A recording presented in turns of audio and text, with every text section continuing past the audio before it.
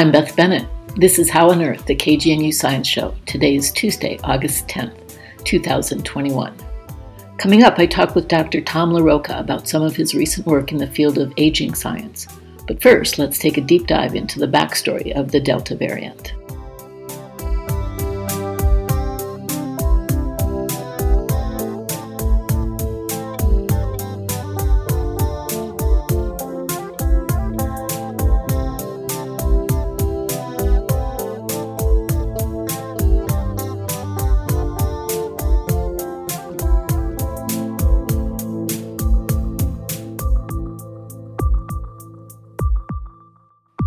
We all know about the growing surge in coronavirus cases caused by the highly contagious Delta variant.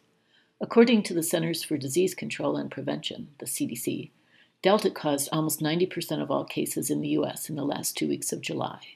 The weekly average has risen from 13,500 daily cases in early June to 100,000 this week. At the same time, an internal CDC document that leaked last week says the variant may make people sicker than other variants. First, let me remind you what a variant is. Viruses, like all organisms, have to copy their genetic material when they reproduce. Mistakes in the copying are inevitable, and more common in viruses because of their simplicity. And remember that viruses can only reproduce within an infected individual. Each and every sick person becomes an incubator for viral reproduction, as well as for experiments in viral evolution. This is because some of the mistakes in copying the genetic code may make the new virus better at evading current treatment. Of course, such beneficial mistakes, aka variants, are rare, but when there are billions of new viruses being produced within a single sick person, they're inevitable. So what is this mistake, technical term mutation, in the Delta variant? Before I can explain what the mutation does, a little biology of the virus. It has to get into our cells, which are typically cells in the respiratory tract, by attaching or binding to a protein on the cell surface. The virus does this attachment using one of its own proteins called the spike protein. Delta has a mutation or change in the spike protein that allows it to bind more strongly to the human cell. In addition, this change in the spike protein also makes it easier for the virus to then enter the cell. But that's not all. This mutation in the spike protein also changes the way our immune system sees the virus. To explain why this is, I have to tell you a little about our immune system. We've all heard about antibodies, the proteins the immune system makes after we get vaccinated. But there's another part of the immune system that relies on blood cells called white cells to protect us. Some of these white cells travel the body looking for infected cells and then kill them. The Delta variant's altered form of the spike protein makes it harder for the white cells to recognize an infected cell. This means the virus can grow and reproduce more efficiently in the cells that it inhabits. And remember, it can more easily get into those cells in the first place. All of this means it's easier for Delta to infect you, and once it does, it makes more viruses that then have an easier time infecting others. And we know that even having been vaccinated doesn't prevent infection by Delta. That's because although vaccines are excellent at generating blood-borne antibodies, they're not as good at generating a form of antibody that enters the lining of the nose and throat. There's a window of time when a fast-replicating variant like Delta can get into cells, replicate like crazy, maybe even cause symptoms, and then be released to infect others. If you have been vaccinated, the immune system does figure it out and eventually sends blood-borne antibodies that take out the virus in the nose and throat.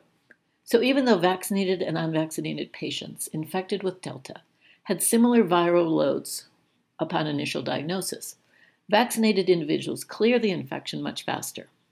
In this and other recent studies, the vaccine was shown to be protective against infection and severe symptoms. These results come from studies presented last week in the preprint forum medRx and the online site for Cell Host and Microbe last month.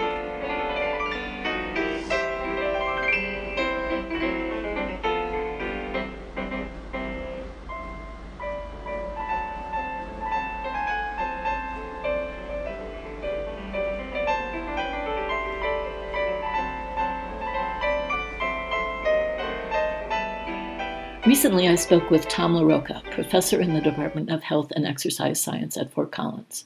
His background is in molecular biology and physiology, but he's particularly interested in translational research.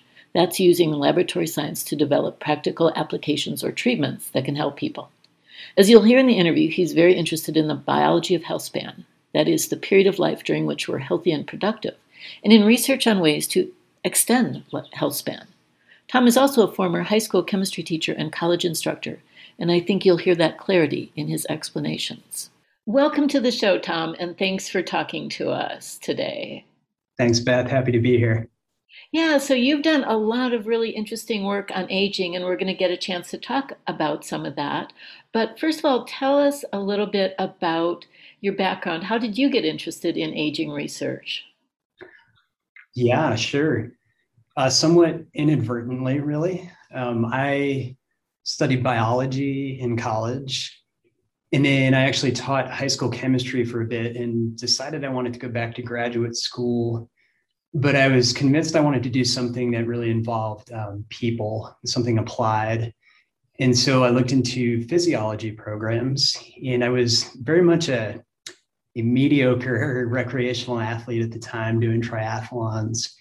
And I thought I would go and study exercise physiology and performance and VO2 max and all these cool things you hear about in the Tour de France.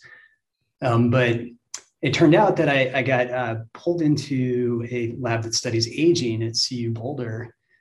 And I realized pretty quickly, actually, that overlapped with my interests pretty well, in that aging really affects everything about us, of course, across the course of our lives, and that includes athletic performance. And I remember being at races and things and seeing these masters athletes, even into their 70s and 80s, who were really out there just killing it in these long triathlon races, and thinking that was so cool, and trying to understand the biology of how somebody ages like that versus unsuccessfully, which happens to many folks, became really interesting to me. And so I spent a lot of time investigating that in my PhD work, and then also in my postdoctoral work, which was also at CU Boulder. And then, of course, you talk in some of your publications about the converse that exercise supports healthy aging as well. Yes, absolutely. I think if there's one thing that you could confidently recommend to just about anybody to age well and age successfully in a healthy fashion, that would be regular exercise. Yeah, it's so interesting to me that when I think about all this talk about aging and longevity and supplements and experimental therapies, really the two most proven ways of extending healthy life are exercise and eating right. That's absolutely right. So easy for all of us in theory, although I know for a lot of people exercise is not an easy thing.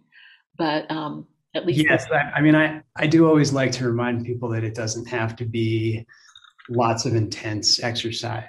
Just getting out there and walking on a regular basis really it can go a long way. yeah, and in fact, nobody's really done the double-blind, placebo-controlled dose response study for how much exercise or even what kind of exercise we should be getting as we get older.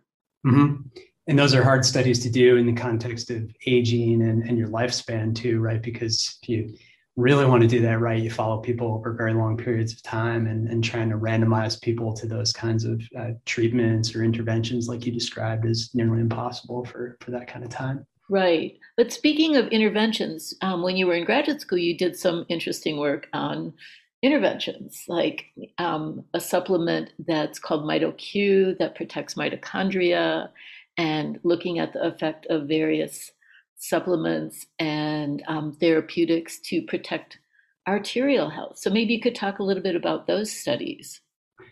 Sure. Yeah, that gets back to what I was describing before about the biology of aging that I was interested in my graduate work. And this is all work that I did in the integrated physiology of aging lab at CU Boulder, and the professor that runs that is Doug Seals. And at the time, at least, what the lab was focused on was cardiovascular aging, so how your heart and arteries age, and how biological events that unfold as we age really influence that.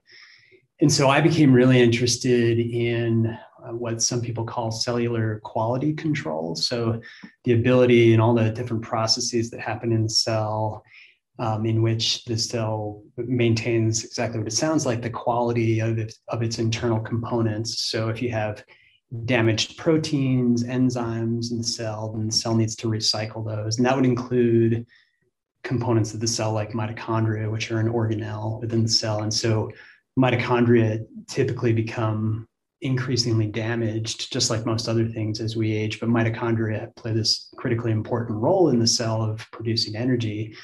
And so it's really important that cells are able to recycle those and generate new mitochondria. And so we became interested in the fact that the ability of cells to do that, to recycle these damaged molecules or organelles like mitochondria, seems to decline as we get older.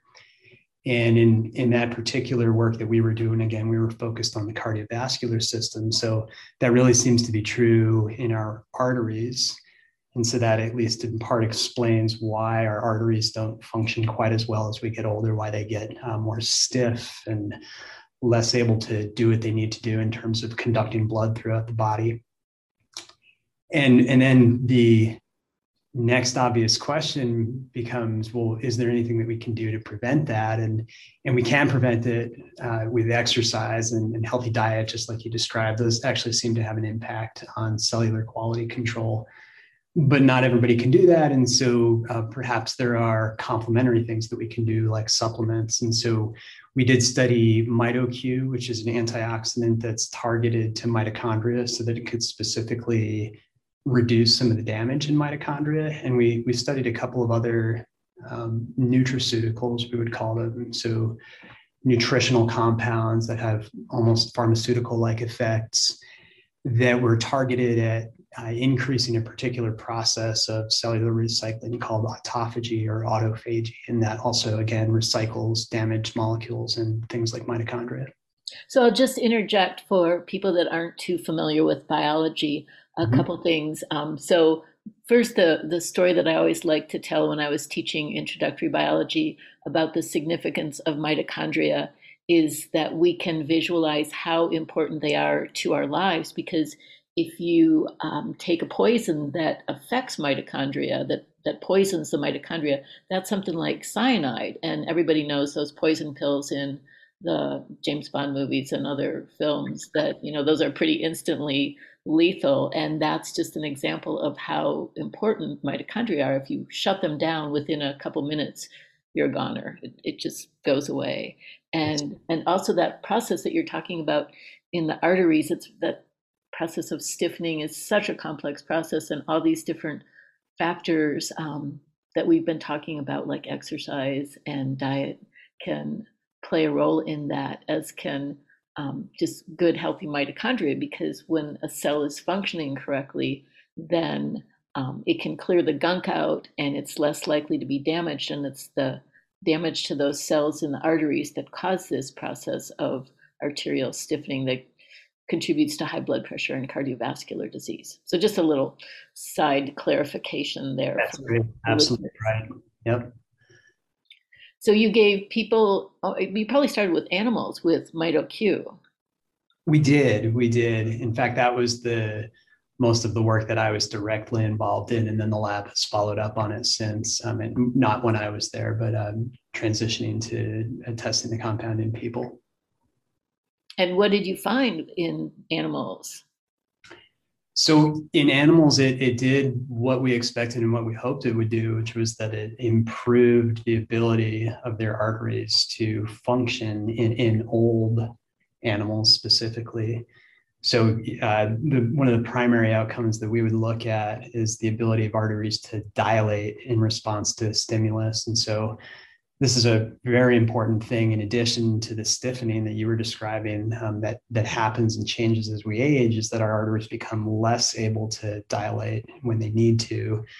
And this is something they need to do all the time. So when you stand up and walk, you need to conduct blood to all the muscles in your body that are involved in that activity. Or even when you're thinking very hard, you need increased blood flow to the brain. And so the arteries need to dilate and allow the blood to flow to those regions. And so what you see in older humans and mice, in this case is what we were studying, is that the dilation in response to a stimulus is reduced compared to young animals or younger humans. But in those studies with the mitoQ, it actually restored the ability of the arteries to dilate. That's pretty impressive. And Yes, yeah. yeah, so in mice, it works really well. And did you see a similar size effect in people, or was it maybe less so? It was comparable in people. Yeah, I haven't looked at that data recently, but it did work in people as well. Okay. Okay. So I think we've convinced our listeners that aging is something that one can experience either more or less successfully, and there's things you can do to ensure successful, healthy aging. So let's go on and talk about some of your more recent work because it's a little bit different in terms of its focus, but it's really fascinating. The story that you have about these things in our genomes called repetitive elements. So maybe you can explain what those are. They're kind of weird. They are, yeah. And I have my postdoctoral mentor, Chris Link, to blame for my interest. So after my graduate work, I went on to a postdoc at CU Boulder also with Chris Link, who studies the biology of neurodegenerative diseases like Alzheimer's disease. And I didn't intend to get into this area at all, but his lab at the time was very interested in studying these using computational biology approaches, in particular, looking at the genetics or the genomic, I would say, influences on those things, on neurodegenerative diseases. And Chris was particularly interested in what you just described, these things called repetitive elements. And it's a fascinating story that some people might be familiar with from high school or college biology, actually. So Barbara McClintock is pretty famous. She got the Nobel Prize, actually, for discovering what we call transposable elements. So these are parts of the genome that are not actually our own genes exactly, but they are elements that have accumulated over time in the genome that don't code for the proteins that make up our cells, but are repeated throughout the genome. And some of them, the ones that Barbara McClintock was interested in at first, actually have the ability to sort of self-copy and replicate and change places in the genome. She called them, or other people have called them, jumping genes. But that's, in any case, transposable elements is one specific type of repetitive element. They're exactly what they sound like, these repetitive sequences that occur numerous times throughout the genome. Many people have sort of thought about them as junk DNA for a long time and really ignored them. But they make up almost, well, more than 50% of the genome. And so if you pause even for just a second and think about that, it doesn't pass the sniff test of evolution, right? Nothing makes it through millions of years of evolution as junk. And so there's a big push in multiple fields of biology these days to figure out what exactly these repetitive elements do. And I sort of realized that nobody knows what they're doing in the context of aging, which is what I was originally interested in. So we sort of set out to investigate that over the last couple of years. And just to put that figure that you just told us, 50% in perspective, people should realize that the genes that we have that actually code for proteins, and that's what genes do, they are the information that tells the body how to build the proteins. And proteins, of course, enable us to do everything we do. We are basically the sum of all our proteins. Anyway, those genes that code for proteins are about 5% of our genome. So our genome, our totality of DNA consists of way more of these weird repetitive elements than our actual functional genes. Yeah, no, that's a great point. And you know, depending who you ask, I've actually heard lower numbers than that. Some folks will say it's almost 2% of the genome is protein coding. Pretty staggering, really. Yeah. So 50% of our genome, and what's it doing? Yeah, yeah. So you've got some insights into this. We think so. So in general, well, this is not true for all repetitive elements, but many of them, especially some of the transposable elements that I was just describing, evolutionarily, they have a retroviral type history. So they're parasitic types of sequences that have invaded the genome from viruses, for example.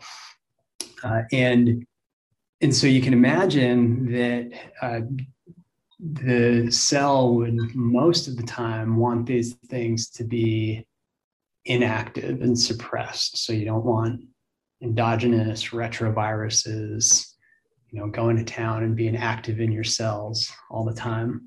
And that does seem to be true. Most repetitive elements and repetitive sequences, especially transposons, are inactive in the genome. But what we started to find is that if we looked at aging and we looked at young adults versus middle-aged adults versus older-aged adults, or even other organisms, mice and C. elegans, which is a tiny microscopic worm that many people, including Chris Link at CU, study, we would see this age-related, very progressive increase in activation of these repetitive sequences with aging as people got older or as animals got older, that these repetitive sequences seem to become activated, and we could detect that because we would see more RNA being transcribed from the DNA, if people remember that from biology. And so you talked earlier about the evolutionary significance of these things, that we maintain them probably because they have some role to play. So do you speculate that as we get older, the mechanisms we have that keep them in check decline? Yes, that's what we think. There are folks who are very interested in understanding what you just described, what they're actually doing in the genome, and many of them actually have been sort of co-opted to play very important roles in the genome, like controlling the activation and expression of other genes and things like that. But to your point, in general, we do think that for the most part, the cell should be suppressing them, but just like with everything else in the cell, what happens with aging is that those systems seem to deteriorate, and they're not being suppressed as much as they should be. And so to go back more directly to the things that you have been working on in your lab, if I understand it correctly, you have developed kind of a clock that correlates, the hands on the clock might correlate with expression of different of these repeating elements in the genome, so that you can kind of tell how old someone is based on how many or what kind of these repetitive elements you find in them? Yes, that's right. That's amazing. Yeah, it's very cool. So we noticed that, and have published this actually, that healthy lifestyle behaviors, just like we were talking about earlier, like exercise and diet, actually seem to reduce the activation of these repetitive sequences.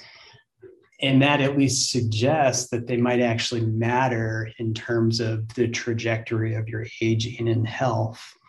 And so we got the idea that we might actually be able to predict somebody's age, or even better, what people refer to as biological age.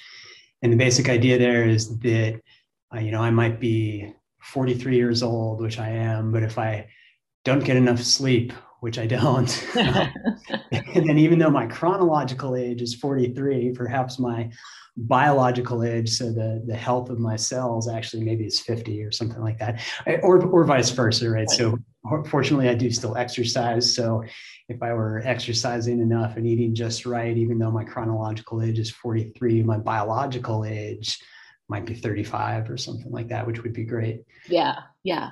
So do you think you'll have people beating down your door, getting you to test their DNA for repetitive elements so they can figure out their biological age? I don't know. We've considered the idea of trying to really chase down the clock, quote unquote, the clock angle of this. There's a lot of interest in clocks that can predict biological age, or biomarkers that can predict biological age.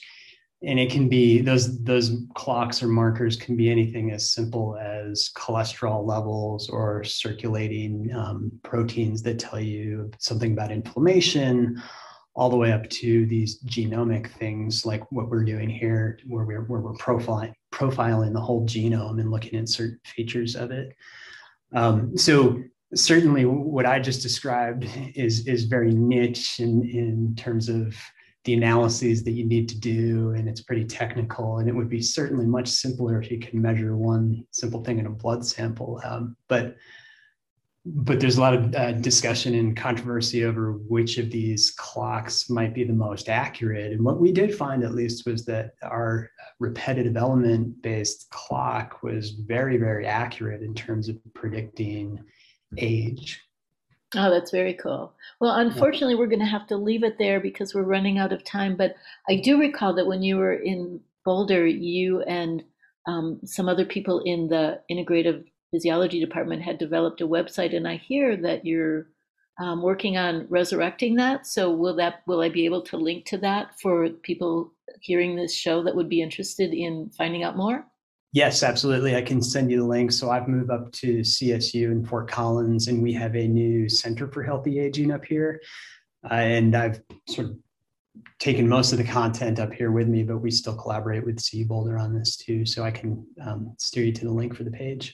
Fantastic. Okay, I'll be sure to link to that in the show notes. And thanks for talking, Tom. It's a really interesting work you're doing. My pleasure. Thanks for having me. That was Dr. Tom LaRocca, professor in the Department of Health and Exercise Science at Fort Collins. He was talking to me about his research into the science of human aging, particularly some of his recent work, which has identified genetic marks of our biological age, as opposed to our chronological age, which is the number of years one has under their belt. I will link to his website as well as the Healthy Aging website that he and his colleagues maintain to provide information on, well, healthy aging.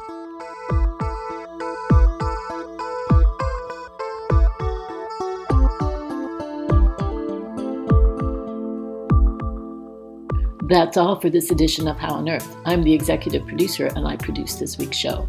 Our theme music was written and produced by Josh Cutler, additional music from Richard Strauss.